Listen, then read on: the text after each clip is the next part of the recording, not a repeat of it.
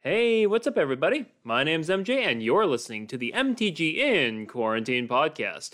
As usual, before we begin, I'd like to give a quick shout out to my local game store, Guardian Games. You can find Guardian Games on the web at ggportland.com. I'd also like to utilize this opportunity to give a huge shout out and thank you to all the awesome people who have supported me over at patreon.com/MTG in Quarantine. So a huge thank you to Mr. Big Bents, Anomaly, Draco Lucian, Neo Royal, Nick S, Infamous Fridge, Frugal Brutal, and Jen of the Filthy MTG Casuals for supporting the show. If you'd like to help support the show and help me make more awesome content, head on over to patreon.com/MTG in Quarantine for more information. Today's episode of the podcast is another in the ever-increasing amount of CDH content that I've really been getting into as I've been getting into the CDH side of things over the last couple of months myself. And I have a really awesome episode with a really awesome guest, so without further ado, I'd like to introduce today's guest, Ryan from Playing with Power. Welcome, welcome. Thank you very much. Glad to be here. Glad to have you on. So before we get to the rest of today's episode, how about you give us the Playing with Power pitch in case people are interested in seeing playing cards at the highest power levels? Yeah, so my name is Ryan, and like I said, me and my teammates host the YouTube channel Playing with Power MTG. We are a CDH gameplay YouTube channel. We have cut and edited gameplay, but we also have a variety of other pieces of content as well. You can find us on Twitch. You can also find us on podcasts for podcast aggregators. We have a bi-weekly podcast. We also release things like brewing videos, deck texts, and basically whatever comes up in our minds as we publish them. We have all kinds of different things out there, and we have a link tree out there for those of you who want to see, and we are also out there on social media. For sure, for sure. So anyway, Ryan, really what I wanted to talk about today on today's episode is something that's very close to your heart. And again, if people have watched any of the Playing with Power videos for long enough, they kind of see the pattern here that you really love a couple of different decks, but one in particular really sticks for you. And that is your personal build of Godo Bandit Warlord.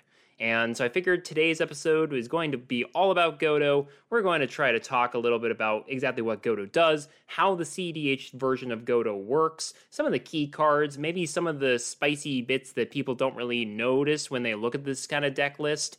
Maybe some things about your personal list that are a little bit different from the deck database and maybe why you chose those. And then we're just going to wrap it up and try to basically sell people on why they should play this particular deck, especially if they're new into CDH. Sound good?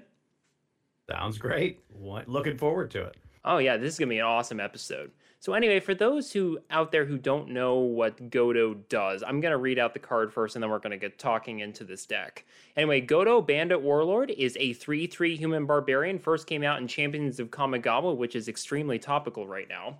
And costs 5 and a red, and reads, when Godo Bandit Warlord enters the battlefield, you may search your library for an equipment card and put it onto the battlefield. If you do, shuffle your library. And then the second piece of text here, whenever Godo attacks for the first time each turn, untap it and all samurai you control.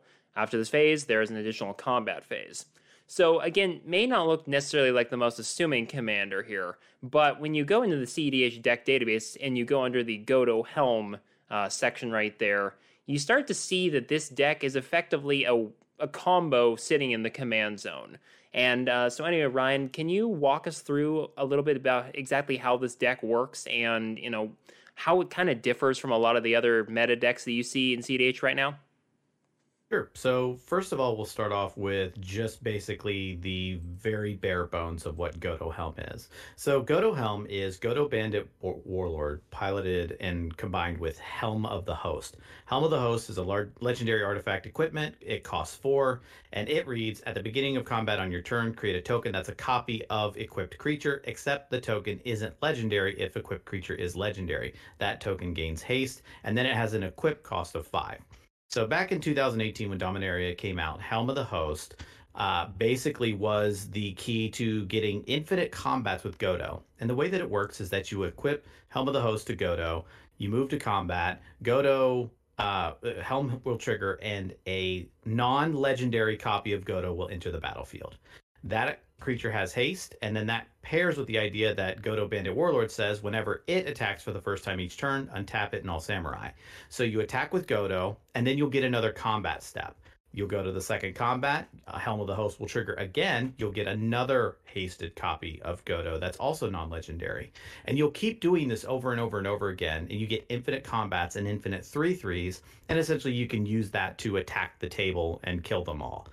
What brings Godo Bandit Warlord into the realm of competitive EDH is the idea that Godo Bandit Warlord is a combo piece in the command zone that fetches the other half of its own combo piece. So that's really the key. There were earlier builds of Godo Bandit Warlord out there that use things like Blade of Selves and stuff like that. But 2018's Dominaria, with the printing of Helm of the Host, really kind of catapulted it into more of the forefront of, hey, this is actually a CEDH deck. And the very bare bones of it, other than the combo itself, is what all the Godo players out there and everyone who plays CEDH calls the quintessential count to 11 and win. The reason that it's that is because Godo costs 6 and the equip cost of Helm costs 5. So you count to 11, so 6 cast Godo, fetch up Helm, pay 5 to equip, and win the game. So count to 11 and win the game. It's a very, very simple premise that allows you to win. And the thing about Godo is the way that this particular deck is structured is it allows you to win very, very quickly. We're talking turns 1 through 3 on average. So that's an extremely fast way. That's an extremely fast win for a deck. And that's what puts it into the CDH realms. And people who play CDH definitely know to fear Godo Bandit Warlord because it can win in the first 3 turns of the game. So you have to almost plan to make sure you can stop Godo before progressing your own game plan. And this is the kind of impact that Godo has made on the CEDH meta. For sure. And I've noticed on your guys' channel especially, there have been more than one times where Godo has basically turn 1 the table, where you're able to get up to 11 on turn 1, and you just one-shot the table before, even some cases, before some players have even taken their first turn. So, yeah, Godo is just like in a meta that's basically has a lot of turbo decks right now. Godo is like mono red turbo just without the black elements, really. That's exactly right. Mm-hmm.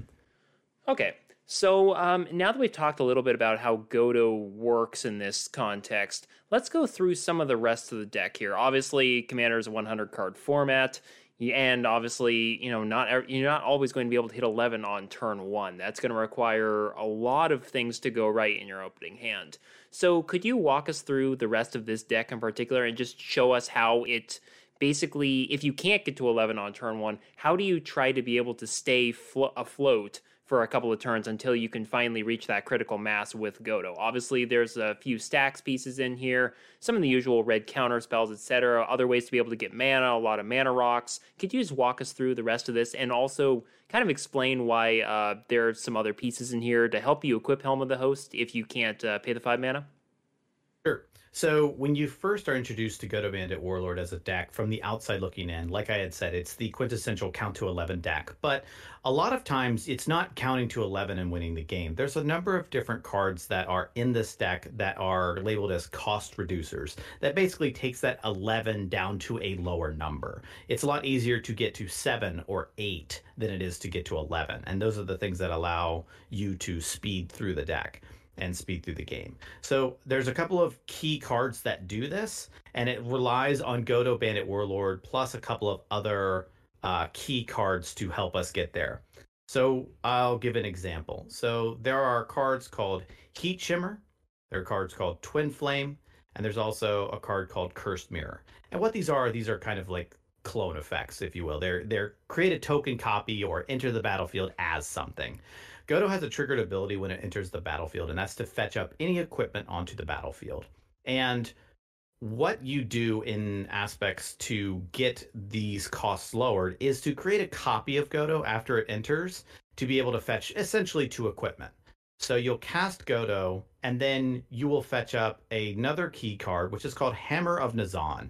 It's a 4-costing legendary artifact equipment. Whenever it or another equipment enters the battlefield, you can attach it to equipment to a target creature you control. So basically what it does is it reduces the equip cost of equipment to effectively 0. It makes it a triggered ability versus an activated one. So you cast Godo, fetch Hammer of Nazan, it will equip, and then you make a copy of something through something like through Heat Shimmer, Twin Flame, or Cursed Mirror, that will enter. The legend rule will apply and you'll bury one. But what will also happen is that trigger will also trigger. And then with that second trigger, you fetch up Helm of the Host. Now, with Hammer of Nazan on the battlefield, Helm of the Host will automatically trigger and equip. So these allow you to shave little numbers off to make the deck go faster. Another one is Magnetic Theft. Basically, pay 1 red as an instant and equip an equipment. That's one of the. It is the second cheapest way to win the game. So you pay 6, you pay 5 in a red or 6 total to cast Godo. You pay 1 more red, you equip it when you fetch up Helm, and that's how you win the game. The way to win the fastest is with a total of 4, 3 in a red, and that is done through Treasonous Ogre. So Treasonous Ogre basically is a 3 in a red for an Ogre Shaman. It's a 2/3, and it says pay 3 life, add red. And what you essentially do is, because it costs 11, you cast Treasonous Ogre, which getting to 4 mana on turn 1 is not hard. And you cast it, pay a total of 33 life to cast Godo and equip the Helm of the Host and win the game. Whenever you see a turn 1 or 2 win, a lot of times it is through Treasonous Ogre. And so there are cards that let you fetch Treasonous Ogre as well because it's such a powerful card. If Godo is the number 1 most important card in the deck, and Helm of the Host is number 2, I would venture to say that Treasonous Ogre is number 3, with Hammer of Nazan coming in a close 4th. Treasonous Ogre is what enables so many of those explosive wins. It's definitely not the only thing that allows that to happen, but it is one of the main instigators for it. And so people do plan on a Treasonous Ogre hitting the battlefield. Whenever you see a Godo player casting Gamble and searching up a card, they're usually searching for a Treasonous Ogre. Whenever they cast an Imperial Recruiter, when that trigger resolves to fetch a creature with power 2 or less, it's usually to find a Treasonous Ogre. So this is such an important card, and it enables such fast wins. So that's the first kind of part of the deck, cost reducers that lower that cost of 11 downward. And, we could go over every single little card that does it, but that's basically the main thing. There are support cards that allow you to get certain things, and these are your typical things like Dockside Extortionist to ramp out, Goblin Welder to do things from your graveyard and back again, and a lot of things along those lines that are kind of support pieces. And the other ones are mostly just the quintessential ramp that you see in so many different decks. And it runs all different kinds of ramp. It runs your Grim Monoliths, your Lion's Eye Diamonds, your Thran Dynamos, your Soul Rings, your Mana Crypts. Every piece of fast mana that you can possibly run, this deck wants to run it because it wants to power up to 11 as soon as possible. And that's, kind of the strategy, if you will. The other stuff that's part of the deck are your classic disruption and interaction type things. Your Braids, your Chaos Warps, your Deflecting Swats.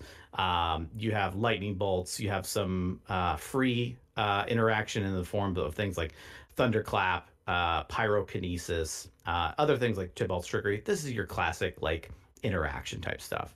And then there's a bunch of other supplemental things as well, like other ritual spells like Jessica's Will, Desperate Ritual.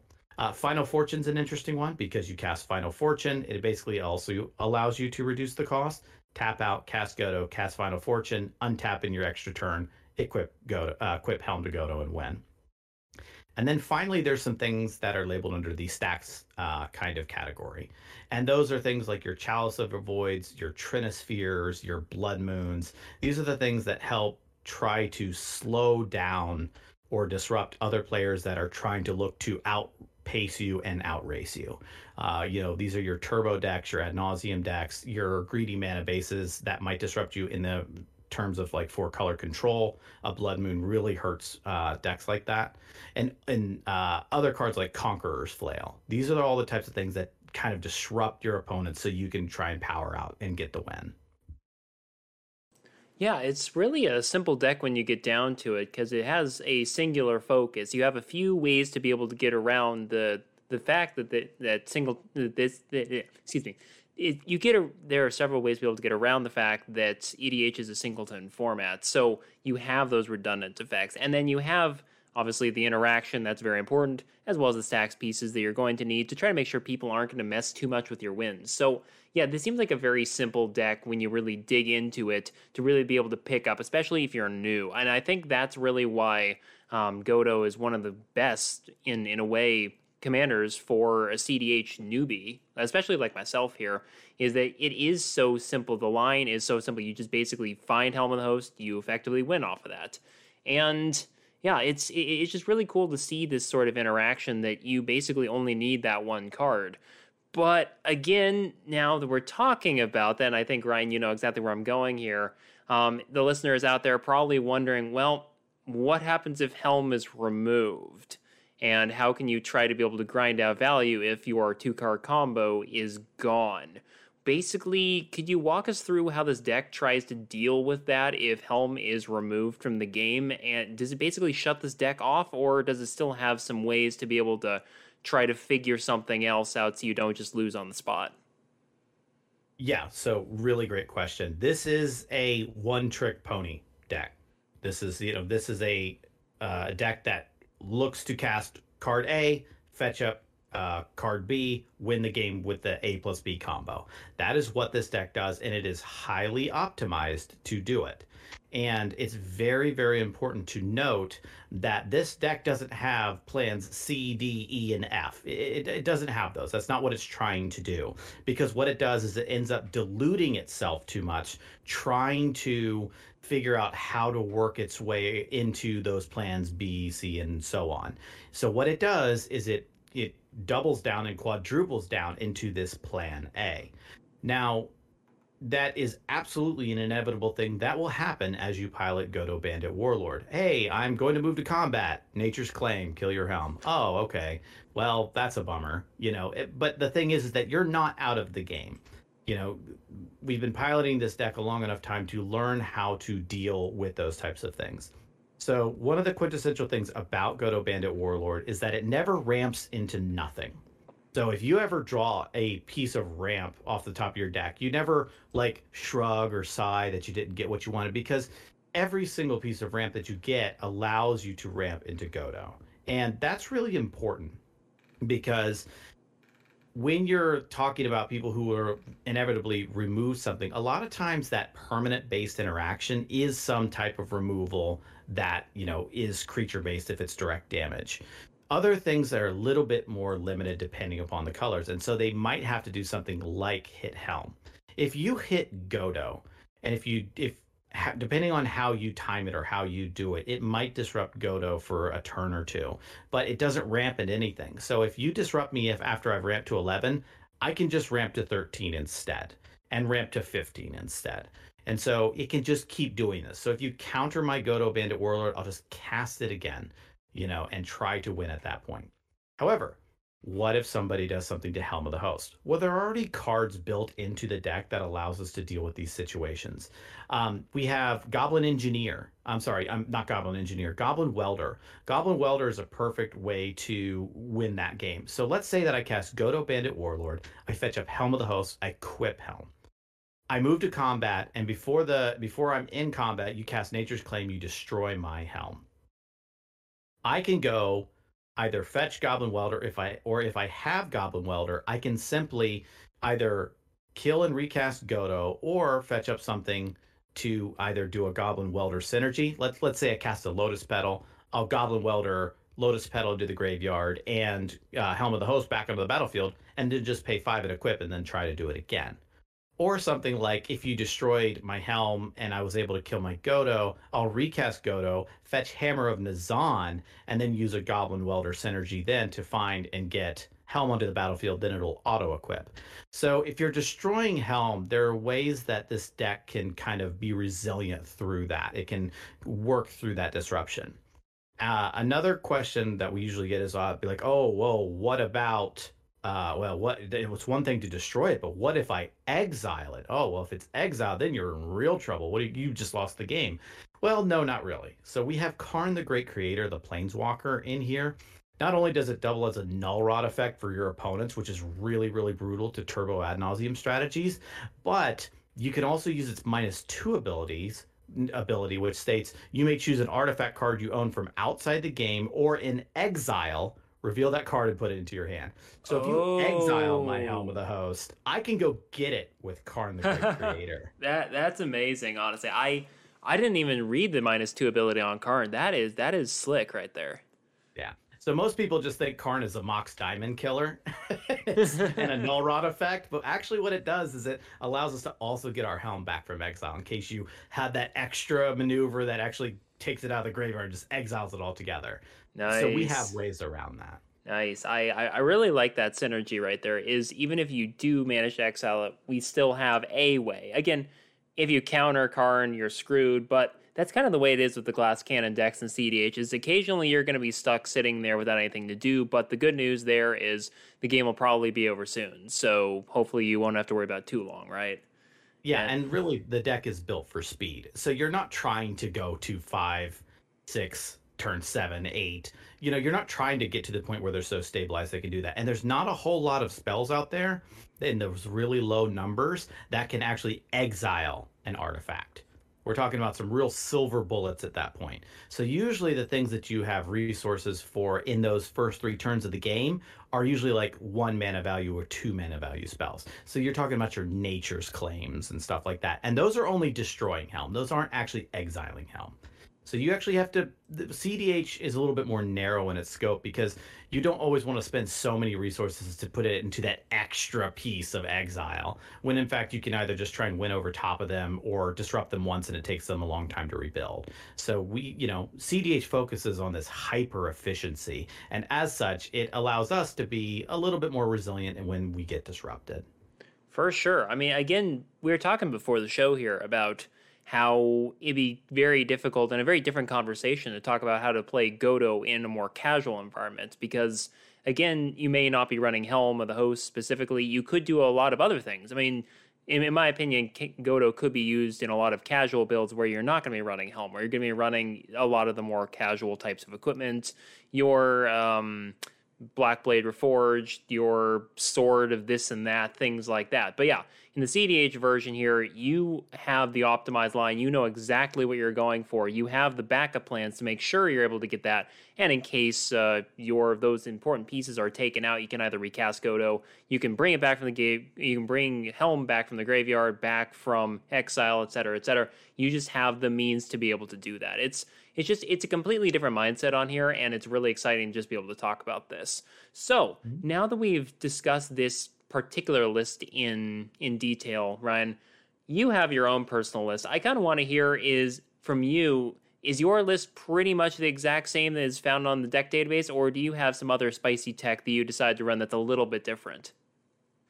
So yeah, all Godo players, and I think all people who kind of adopt a CEDH deck in the beginning will absolutely run the primer version, and they will do this for X amount of games for however long it is. And then as they get more and more into the CEDH format, they will realize that oh, my meta is kind of leaning towards this or leaning towards that. And so they'll start to make swaps here and there. And I'm no different from that. And I have been playing Godo Helm long enough to know, number one, what I like my play style to be, as well as what I can best battle in my local metas. And my local meta is the playing with power meta, all of our friends and stuff like that, as well as just the online meta in our Patreon Discord. We have leagues that we do, and we play in those leagues, and we play with our friends and play with our patrons. And, as you play more and more and more, you start to see which ones were more of a blind meta decision versus a focused meta decision when you're talking about primer lists. The CEDH decklist database is a fantastic resource for players that are getting into the CEDH format, or even established players that want to get a general idea of what to expect at certain tables. When you get beyond a certain point, the decklist database kind of gets into a diminishing returns capacity, because all of these decks are meant to be played in, kind of meant to be viewed as in a blind meta. Start playing with this, but you're going to start to make certain swaps and trades as you go on, as you cater to more of your local meta. And a lot of decks in the decklist database are built that way. You'll actually see them with considering boards and sideboards that say, look, swap these out according to whatever meta you're in. And I'm no different. So our meta, it kind of ebbs and flows. It swings, to mid range, and then it swings towards turbo, and it swings towards mid range, and back and forth and back and forth. And what I had found that a lot of times, I was running the primer list, and the primer list would make certain cuts because certain cards would kind of slowly edge them out over time. And as the primer kept evolving, once again for a blind meta, there were certain cuts that it had to make because other pieces or supporting pieces kept getting a little less relevant with each iteration, with each change. And it got to the point where it was like, okay, well, unless you are actually in XYZ meta, you just aren't going to run this card. And I know what meta I'm in. So I made my own version of Godo that leans in heavily to attacking my meta more than just a blind meta. And what I mean by that is, right now our ebb and flow is a turbo meta. So we have a whole lot of super greedy decks that are super proactive, meaning that they want to try and be the ones that win first. Not a whole lot of heavy control, or if it's control, it's not really control that can stabilize within the first 3 turns. And then our turbo decks are trying to outpace them because of it. And so I steered Godo in that direction. So let me be clear that Godo, my build of Godo Bandit Warlord is still Godo Helm. It's not different. It's not some crazy out there, out in left field, completely different build of Godo Bandit Warlord. It's still the Godo Helm combo at its core. I just made certain choices that catered more toward my specific meta than maybe someone who goes into a blind meta. Definitely. And I think that's one of the biggest things that a lot of new people to CDH like myself have really kind of struggled to understand sometimes is CDH is not necessarily a monolith. It can be, based on what the database is showing, but it's in practice, it really isn't. People are still going, this is still CDH and this is still EDH. You're going to be changing some things, tinkering with things as you go along. You're going to find that some things work great, some things don't work great. And I mean, that's just the nature of the format right here. And it's just good to know that they're even at this side of the format where things are so optimized, you can still find ways to make a few little changes off the stock list. That's really cool to know. And one of the things that I absolutely love about that is the fact that what attracts EDH players to EDH is their expressions to their ability to express themselves through their deck building, through their play style, through all those different things. And a lot of people actually shy away from CEDH because they're like, well, it's all homogenized and it's all the deck list database and you don't ever play anything else. And that's not why I got into this multiplayer format. The good news is that actually is still very relevant inside of CEDH. I say, I have certain things that lean into my meta, but there's also certain things that I just use as personal choices because it fits my play style and how I do things. So, for example, the primer of Godo Bandit Warlord runs Wheel of Fortune and Wheel of Misfortune.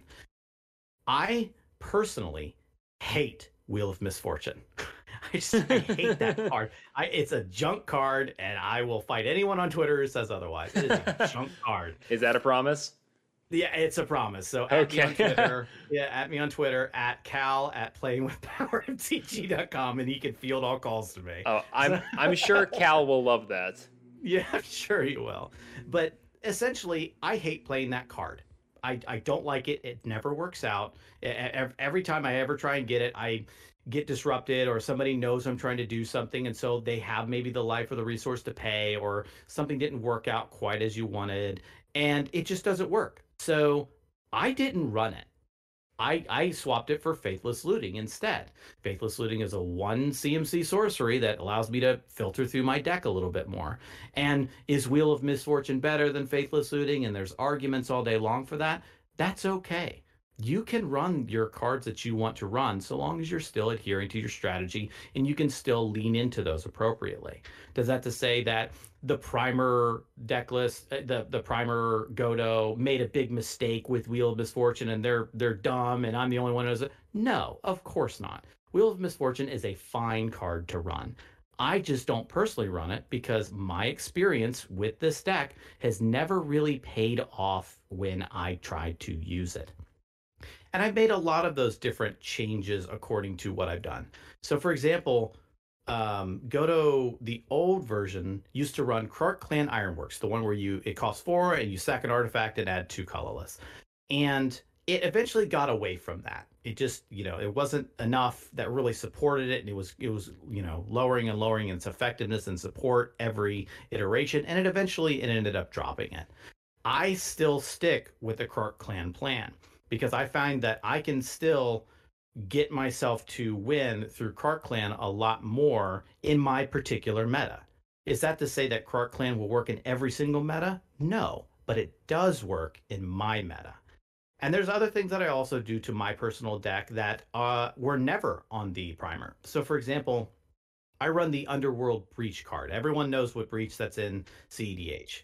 And is that because I do some sort of breach shenanigans with empty libraries and stuff like that? No, it's not. It's actually a utility card that allows me for additional options if necessary. So it with the choices that I make in the deck, Underworld Breach allows me to do things like add extra value from a Krark Clan play. Sack something for 0, add 2 colorless, escape 3, and cast the 0 colorless artifact again and add another 2 red, add another 2 colorless. It enables synergies like that. I also run LED and Wheel of Fortune in here as just cards to begin with. Not because of Underworld Breach, they're just in here already. So I can enable certain shenanigans with that with things like Direfleet Daredevil. Direfleet Daredevil is a 2/1 for 2. It's a pirate, has first strike, and it says when it enters the battlefield, exile target instant or sorcery card from an opponent's graveyard. You may cast it this turn. You may spend mana, though, or many mana of any type. It would be put into a graveyard this turn, exile instead.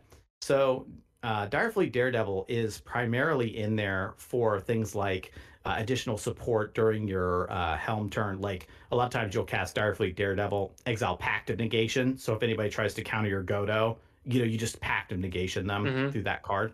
So that's some of the things that Direfleet Daredevil does. But Direfleet Daredevil can actually do a whole lot more things than that. And so I put Underworld Breach in there to allow these types of synergies to take place. And at the very, very worst, Underworld Breach is a mid to late game regrowth. 1 and a red, get something out of your graveyard. Oh, for sure. So, especially since you're going to have stuff in your graveyard that you've already thrown away earlier that you've used for the escape cost.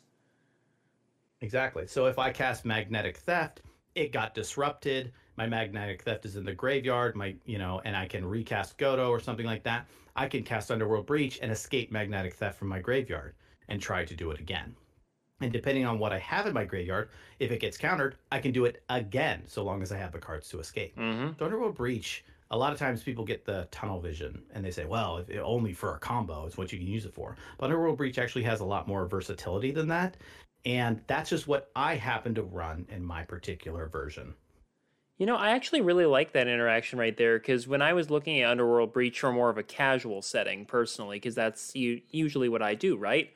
I just really like the ability that, you could get 1, 2, maybe 3 cards out of your graveyard just for the value. You don't necessarily have to utilize it for the combo potential. So I like hearing that you're kind of in the same boat, that you don't necessarily have to try to go to the nth degree with that card. It's just a very good card no matter what you need to use it for.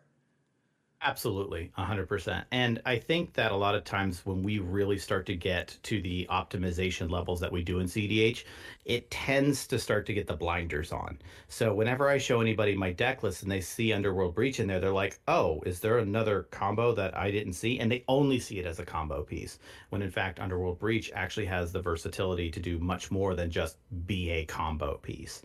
And you have to, and that's one of the things I like, and that's part of my play style. I like those types of things, and so that's why I include it in my particular build. Definitely. So I think the last question here, Ryan, before we finish our chat here today, is you basically selling the listeners and myself on why they or I should play Godo Bandit Warlord if they're interested in getting to CDH. Obviously, I did an episode a week or two ago with Krark the Thumbless when I had Ken from Stack DDH and Scoop Phase on there to talk about how flexible Krark is. And I figured that since we're talking about Godo today, why don't you try to sell us on this deck list and why we should give this deck a try? All right, this is the moment I was born for. Okay, let me get ready. So, all right, if you're looking to get into CEDH, I argue that this is probably the easiest one to do it with. If I tell you cast Godo, fetch Helm, equip Helm, win the game, and that's the only instruction I have to tell you in order to get into CEDH, that's a pretty low barrier to entry. Godo is super simple on its surface level. Count to 11, win the game. I don't have to go through complicated lines and what you should fetch with your fetch land and what should your opening hand look like on turns 1, 2, and 3 with your colors. And well, when you're resolving an ad nauseum, you need to make sure you're fetching this and this, and you need to pay attention to your life total for that and that. And you have to go through all of these lines and these layers. And oh, don't forget about learning about your meta and learning about what your opponents are playing and all these other. No. Cast Godo, equip Helm, win the game. There's not much of a lower barrier to entry than those 3 lines. And one of the things that I love and found out that I loved about Godo was that Godo grows with you. I tell you those 3 lines, you sit down at a table, you play for a couple hours, you will inevitably win one of those games and it'll make you feel great. But then you're saying, well, it's a one-trick pony and I'll get bored of it and then I'll need to move on to something else. And that's what I'm not really interested in. Godo grows with you.